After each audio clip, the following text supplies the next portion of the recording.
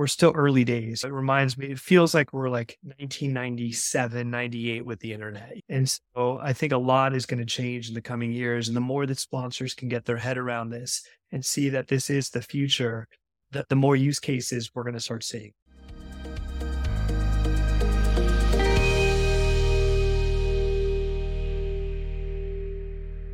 This is your daily real estate syndication show. I'm your host, Whitney Sewell. And today we're back with our guest, Joshua Kagan. He's a co-founder, CEO of Bonfire, and he's on a mission to democratize access to real estate. Bonfire transforms income-producing assets into tokens, right? And he goes into depth, or he went in depth yesterday, but we're going to talk about a little more about what is tokenization and what is blockchain, some of those things. But he wants a way to allow everyday folks like you and me to participate in property ownership, right? That may never have the opportunity. And so you're going to hear us dive more in today, focus more on the sponsor, but every bit of this relates to the passive investor as well. Thank you for being back with us again today. We've got Joshua back. We're diving back into tokenizing real estate. Can you really do that? Right? Well, he's done that. He's doing that. They're helping us as sponsors to do just that. And we're going to dive back into that today. I want to remind you to go and listen to yesterday's episode, where you're going to learn a little more about Josh, his background, and what tokenization even means versus blockchain versus crypto. I think if you're in this space, almost in any space, you need to know at least that, right? Before we dive into some of the things we're going to talk about today, or even as you're thinking about, and how is blockchain or tokenization, all those terms, how is that going to affect us in the future? Like, you should be familiar with that, especially in our space. But I want to jump into, or first, Joshua, welcome back to the show. Thank you, Whitney. It's great to be here. Great to be back. Thanks. Yeah, honored to continue our discussion and related to Bonfire and just what you're doing there, right? Tokenizing real estate. I wanted to think in terms of the sponsor. And some of this, just so the listener knows, I mean, is going to relate to the passive investor as well, right? Because I'm going to have questions for something like this as an operator that's specifically related to my investors, right? Because that's who we're doing all this for. And, it's kind of our backbone, right? Or it's a major partnership there. So as we would consider looking at something like Bonfire for our deals, well, I'm going to ask questions on behalf of my investors, right? So I just want the listeners to know that I'm sure we'll be going back and forth there a little bit. But as far as, let's just start with, why should sponsors, tokenize their offerings? Why should they be considering that now? Yeah, and we'll dive in there. I would say that the biggest draw of tokenization, there's kind of two. The first is access to new forms of capital in the capital stack. So we as a platform can facilitate international, domestic, accredited, unaccredited investors. Some sponsors don't want unaccredited in their capital stack, and that's fine too. But it's on Bonfire to source this kind of global network of small investors, pull it into one LLC that goes on the capital stack for the sponsor. So they're only ever dealing with the managing partner of the LLC, right? And so we do it in a completely compliant manner with the SEC, et cetera. And we don't charge the sponsor anything. Right. And I know that there's other platforms that have like % listing fee or this or that. We charge them nothing. So there's really zero risk of putting a deal on Bonfire's platform, because we'll be able to know within 3 days whether our community wants to fund it or not. And with capital markets drying up right now, debt markets are pretty dry from relative to 6 months ago. And equity investors getting a little skittish about the state of the market and the economy, being able to diversify one's pool of investors is this prudent business sense, right? The second benefit to sponsors, and it will have dependent, some sponsors this will be a benefit for, some it won't, is the potential to have liquidity for the LPs. And there's a lot of complexity and detail around that. But for some sponsors that we're speaking with, they have it's awkward for them, but from time to time, LPs will call them up and say, "Hey, I really need to get out because I'm getting a divorce, or this thing is happening and I need the money." And the sponsor's like, "Dude, what am I supposed to tell you? Like, you're in the deal." And then the sponsor ends up buying them out for pennies on the dollar. And it's just an awkward dynamic. By tokenizing it, there's the potential for liquidity within that LP LLC interest. Yeah, that's interesting. As we move, just so the listener knows, in case you didn't listen yesterday, Joshua spoke to the liquidity piece to some extent during yesterday's episode. And so That's interesting. You mentioned, because I was going to ask about fees the sponsor should expect, but you said there's no charge. Is that right? There's no charge to the sponsor, correct. We do charge our members of our LLC a technology access fee. That's not a percentage of the raise. It's a fixed fee. And yeah, that's the main cost to our members of the LLC. What are some other things a sponsor should consider before tokenizing a piece of real estate? And then I'd love to get into specific kinds of real estate and maybe some success stories as well. But why should they even consider it? Yeah. Or things they should consider that they wouldn't know to even think of? So the first thing is going to be, what are they tokenizing? Is it an asset? Is it a series of assets? Is it a fund? What is the goal of the sponsor for the transaction in general? What are they trying to do? And once they've clarified that, well, how are they planning on raising capital? Is it through a self-issuance, like a Reg D offering, whether it's 506B or C? Are they open to unaccredited investors, or is it only accredited, right? So understanding sort of those basic blocks will help inform the tokenization strategy, because we have flexibility whether we can have accredited, unaccredited, international, domestic. So that's where it would begin. How much are they looking to raise, et cetera. And then we'd come in and we'd say, great, it looks like an awesome project. Let us tokenize an allocation of it. And what that means is we go out to our investor group and we say, hey, this is the project. Here's some information about it. Maybe we do a webinar with the sponsor, maybe we don't. And then basically our members come together and they submit their commitments for it. They sign a binding agreement. They wire money into an escrow account, and then that money goes from the escrow account to the sponsor. And let me just clarify, the sponsor gets US dollars, right? So whether our members pay with Ethereum, which is a crypto, and we have other cryptos that people can buy with, or dollars or wire or ACH, regardless, that's turning into dollars for the sponsor. And as mentioned earlier, we don't charge the sponsors anything for this. Wow. Okay.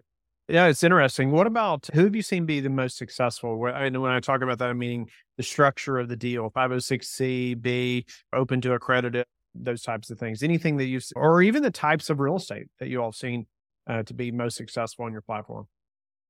It's a great question because we're still early days. It reminds me, it feels like we're like 1997, 98 with the internet, And so I think a lot is going to change in the coming years. And the more that sponsors can get their head around this and see that this is the future, that the more use cases we're going to start seeing. But what I would say is, without going to geeking too much, there's big trade-offs between 506B and C. C is the easiest to do general solicitation, where a sponsor can blast the deal out to the world, but you can only have accredited investors, and those accredited investors have to submit documentation showing that they're accredited, right? Whether it's tax forms or getting an accountant or a lawyer to attest that they're accredited. 506B is it's a lot easier in the sense that accredited investors only have to just check a box and say, oh, I'm accredited. But the minute you have an unaccredited investor in the 506B, you have to basically create a PPM that has disclosure levels akin to being a publicly traded company, right? And we as Bonfire, or anyone who's dealing with unaccredited, have to determine that they have the knowledge to be able to, and a skill set, a capacity to evaluate the investment. There's this sophistication of sorts. There's a newish method of raising capital from unaccredited. It's called Regulation CF, if folks have heard of that before. It was passed under Obama under this thing called the Jobs Act, and that enables for an unlimited number of unaccrediteds. But we as a back end have to go through a lot of hoops to be in compliance and make sure that these folks are only investing a certain percentage of their net worth and all that stuff. And that's what Bonfire and our partners do. The sponsor never has to worry about that. It's more of a question of, what is the sponsor's specific strategy, and are they flexible with different types of investors coming into the deal? I think in the last episode you mentioned there could be say a $2,000 minimum, right? It made me think about, who sets that minimum? Is that the operator? Is it you all? And I was thinking through, so there's a conversation in our organization now about our minimum, raising that from say 50,000 to 100, and I know a lot of operators who have gone from say 25 and now they're at 250,000 for a minimum. And so I was thinking about how that would work if using a platform like this. Who sets that minimum on your platform? And then how that would work in conjunction if we have a higher minimum and you all have a lower minimum, right? Yeah, and we just dealt with that with this hotel project in Marin County, California, 20 minutes north of San Francisco, where the sponsor, and I don't remember off the top of my head what the minimum was on this deal. Maybe 50, maybe $100,000 ish. Definitely wasn't 2,000. But from the sponsor's perspective, Bonfire is it's just one check, right? That's coming to their capital table, the cap table. Like, so they're not having to deal with, they're going to give us one K1. And it's incumbent upon Bonfire to make the distributions and the K1s to our community, right? And they're shielded from those members because of the operating agreement that really specifies that we are our own LLC. We are dealing with our members, right? Like, they are completely shielded from the specific LPs within the LP, right? So the sponsor never has to deal with our 50, or on one deal, we had 150 people in the deal. They never have to deal with that. That's on us. And we take that headache away from the sponsor. Nice. What about how communication works? I know that's a question I would want to know because my investors are going to want to know that. How does communication work, I guess, from the sponsor about the deal to Bonfire to the investors? What does that process look like? Yeah. Well, so far we've worked with sponsors that we have good relationships with, and we can, if something were to happen, I feel very confident they would pick up the phone and we'd have a conversation. But we have an expectation of quarterly correspondence, like by email, of just kind of how the project's going, just any material updates. And then we communicate that to our investor group. And it's an open conversation with our members around what is the best form of communication within our group. Like, someone we're on this platform called Discord. We have 3,000 people on. It's sort of if you're under 30 Discord, and if you're over 30, it's really this complicated thing. And anyways, what Discord enables us to have is a one-on-one relationship with our customers. And so I do a lot of video chats with our customers, and someone would like, it'd be really helpful to have a quarterly call with Bonfire, not with the sponsor. We won't burden the sponsor with this, but just to learn more about the project and real estate in general. And I said, that's a cool idea. We could do a quarterly webinar or just have more engagement around how real estate works and any updates on the project. That's fine. I don't know if that's scalable long term. In the early days of a company, you do things that don't scale and stay close to your customers. Yeah, as long as the sponsor is giving us quarterly updates, we're happy. What about, I guess, what's your ideal, and we briefly talked about this, but is there an ideal asset class? Is there an ideal business plan? Maybe exit strategy, those things that work best for Bonfire tokenizing the real estate? We're still figuring out exactly what our members want, because there's different levers we can pull, right? Cash flow is one, appreciation is another, tax benefits, risk, right? Those are kind of the four different aspects of the quadrant, if you will. We're finding that our members have less appetite for just ground up new construction right now, just given the macro cycle we're in right now. We're not seeing a ton of interest in office, shockingly enough. I would say our sweet spot right now are, like, this hotel project had a distressed element to it, and it's a repositioning project, but it's we were buying it at like an 8.9 cap, and it was already cash flowing, and there were just things about it that made it a home run deal that just got us very excited. So being able to tell a story of why this asset should outperform an alternative one and have either a decent return, 3 to 5 years of an exit, or like we're looking at one right now that's a single tenant, triple net lease, big box out of the East Coast. Very successful developer who's worked with this name brand chain for the last about 8-9 years. And this developer, they're doing a lot of projects with this very credit-worthy name brand big box company. And so he's looking for basically pref equity, like a second of 14% that's has the credit worthiness of this really good tenant. And our members are showing interest in that deal. That's a very different one than a hotel repositioning project that's going from a 2-star 4 points to a 4-star Marriott. And we're looking at 22% IRRs, but that's going to take 3 years, right? So we're still figuring out what is that sweet spot. And the great thing about our platform is we're nimble and we can be very quick. And with the right deal, we can float it to our network and see pretty quickly, is there interest or not, and not waste a bunch of people's time. So I know that doesn't exactly answer your question, like, or are we all in on hotels or No, that's apartments? helpful though. Yeah.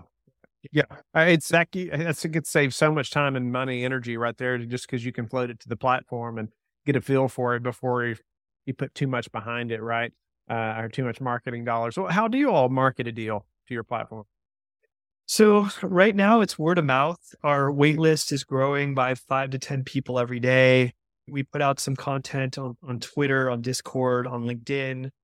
We can't advertise specific deals on these platforms yet. We're just, we're doing a lot of webinars and podcasts, and we just have this growing. I'm very fortunate. My family comes from real estate. I've spent the last 12, 13 years in this sort of real estate tech, capital markets. Like we have a nice database of folks who want to hear from us, and that's growing every single day. And so far, we've intentionally not done any paid advertising whatsoever because we want to figure out what is it about our platform resonates with folks, and really do a lot of sort of A/B testing and experimenting with messaging to see, oh, this is what people want to hear from us about, not this other thing. And once we have a better sense of what that is, then we'll advertise. But for now, it's all organic. What about timelines for doing a deal? How much time do you all need as far as getting the deal on the platform and you all doing your due diligence? Yeah, so we can get a deal on our platform very quickly. It kind of depends on the sponsor. And what I mean by that is like the sponsor from the whole Hawaii deal, the Marin deal, he had a buttoned up OM and PPM and stuff that he gave us, right? Now I'm talking with someone who has a really interesting industrial project in South Los Angeles, and he has a number of bullets, right? And so it kind of depends on where the sponsor is in the and how much information they have for us to be able to underwrite it and get materials and photos on our platform. So if we have a buttoned up PPM and OM and we have confidence in the sponsor and the deal, I mean, we can get it up in 4 hours. My co-founder is extremely fast when it comes to technology, our tech team. So we can get it up quickly. We can get an email out in a day. It's just really a matter of like, how far along is the sponsor and are they ready to move? Awesome. Well, let's move to a few final questions. Joshua, what would you say is your best advice for passive investors right now? Oh, man. I would say to continue to educate yourself and learn as much as possible. Listen to this podcast, read books, reach out directly to people that that if you have a question about something, ask it, right? There's no such thing as dumb questions. And with real estate, with emerging technology, with finance, some of this stuff is pretty jargon heavy and complicated, and just keep asking questions until you feel comfortable. And there's no need to do a deal or invest at any time, right? Do it when you feel confident and comfortable is what my advice would be. What are some of the most important metrics that you track? It could be personally or professionally. You mean in my personal life or with Bonfire or? Yeah. So I usually say it could be how many mornings you get out of bed on time, your bench press number, how much weight you're lifting in the gym, or it could be how many deals you all are analyzing, or I don't know, how many team members you're hiring. It could be anything in between, whatever some of the most important metrics are to you. My personal ones, and this might be too much information, is, did I meditate 15 minutes? Did I exercise? How much caffeine or alcohol did I drink? Reflecting on a daily basis, like, was I a kind human being today, or was I an a-hole, right? And what can I learn from today? I try to do that on a daily basis and just look at self-care and things of that nature. With Bonfire, I'm looking at, how's our wait list growing? What's our engagement on our platform looking like? What's our SEO looking like? How are people coming to our site? How long are they spending? Where are they spending time on? When we put out a piece of content on Twitter and we test out messaging, what's our engagement looking like? Are people are they not? Things of that nature. Like how many calls did I have with customers this week is actually a really important one for me, because I never want to build something as a co-founder that isn't adding tremendous value to other people's lives. And at the end of the day, the goal for me is not to be the richest person in the cemetery. It's to help millions of people get on the property ownership ladder. And why that matters is because for most of us, the biggest asset we'll ever have in our lives is the house we live in, the house we own. And a lot of people are not going to be able to own houses in the coming years because of structural things that we talked about earlier around student debt, et cetera. And yet the ability to own real estate and have compounded growth that's levered is the surest, safest way to generate wealth. And we at Bonfire want to help millions of people get off that sort of, the cycle of just living subsistently and paycheck to paycheck to actually owning assets. And what comes from a Maslow's hierarchy of needs, what comes from actually having wealth and the choices that people get to make and just the lives that they get to live, we feel like that should be available to all. And we want to be that platform that facilitates that. I always ask at the end how people like to give back. You pretty much just answered that, but I'll still ask you if there's anything else you'd like to add as far as how you like to give back. One of the ways I like to give back is working with young entrepreneurs who are trying to solve intractable social problems, but using market-based forces. I'm a big believer that the markets, if used in this right way, can solve pretty much every problem. And so I get really excited working with people who are right out of college or graduate school or wherever, who are like, you know what, I want to solve this problem and I want to figure out how to not make maybe mistakes that other young entrepreneurs have made. And so there's a number of startups I advise and founders I advise, and I just love doing that. It keeps me fresh. It keeps me connected to a younger generation and just looking at the world differently than how I might otherwise.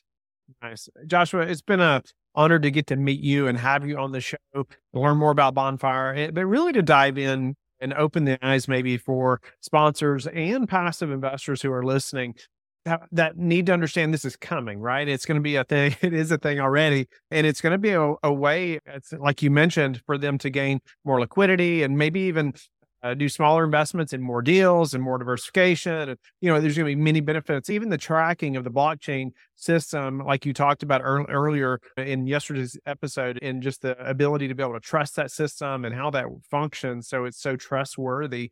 So grateful for your time. Share with the listeners again how they can get in touch with you and learn more about you and Bonfire. Absolutely. By the way, Whitney, thank you so much for having me. I really enjoyed our conversations over the last 2 days. I'm very accessible. Joshua@bonfire.capital is my personal email. www.bonfire.capital is our URL. You can find me on LinkedIn. Just type in Joshua Kagan, or Twitter, Joshua Kagan, I think 1. I'm around, so feel free to reach out anytime.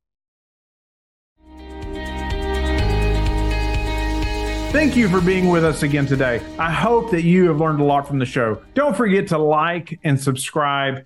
I hope you're telling your friends about the Real Estate Syndication Show and how they can also build wealth in real estate. You can also go to lifebridgecapital.com and start investing today.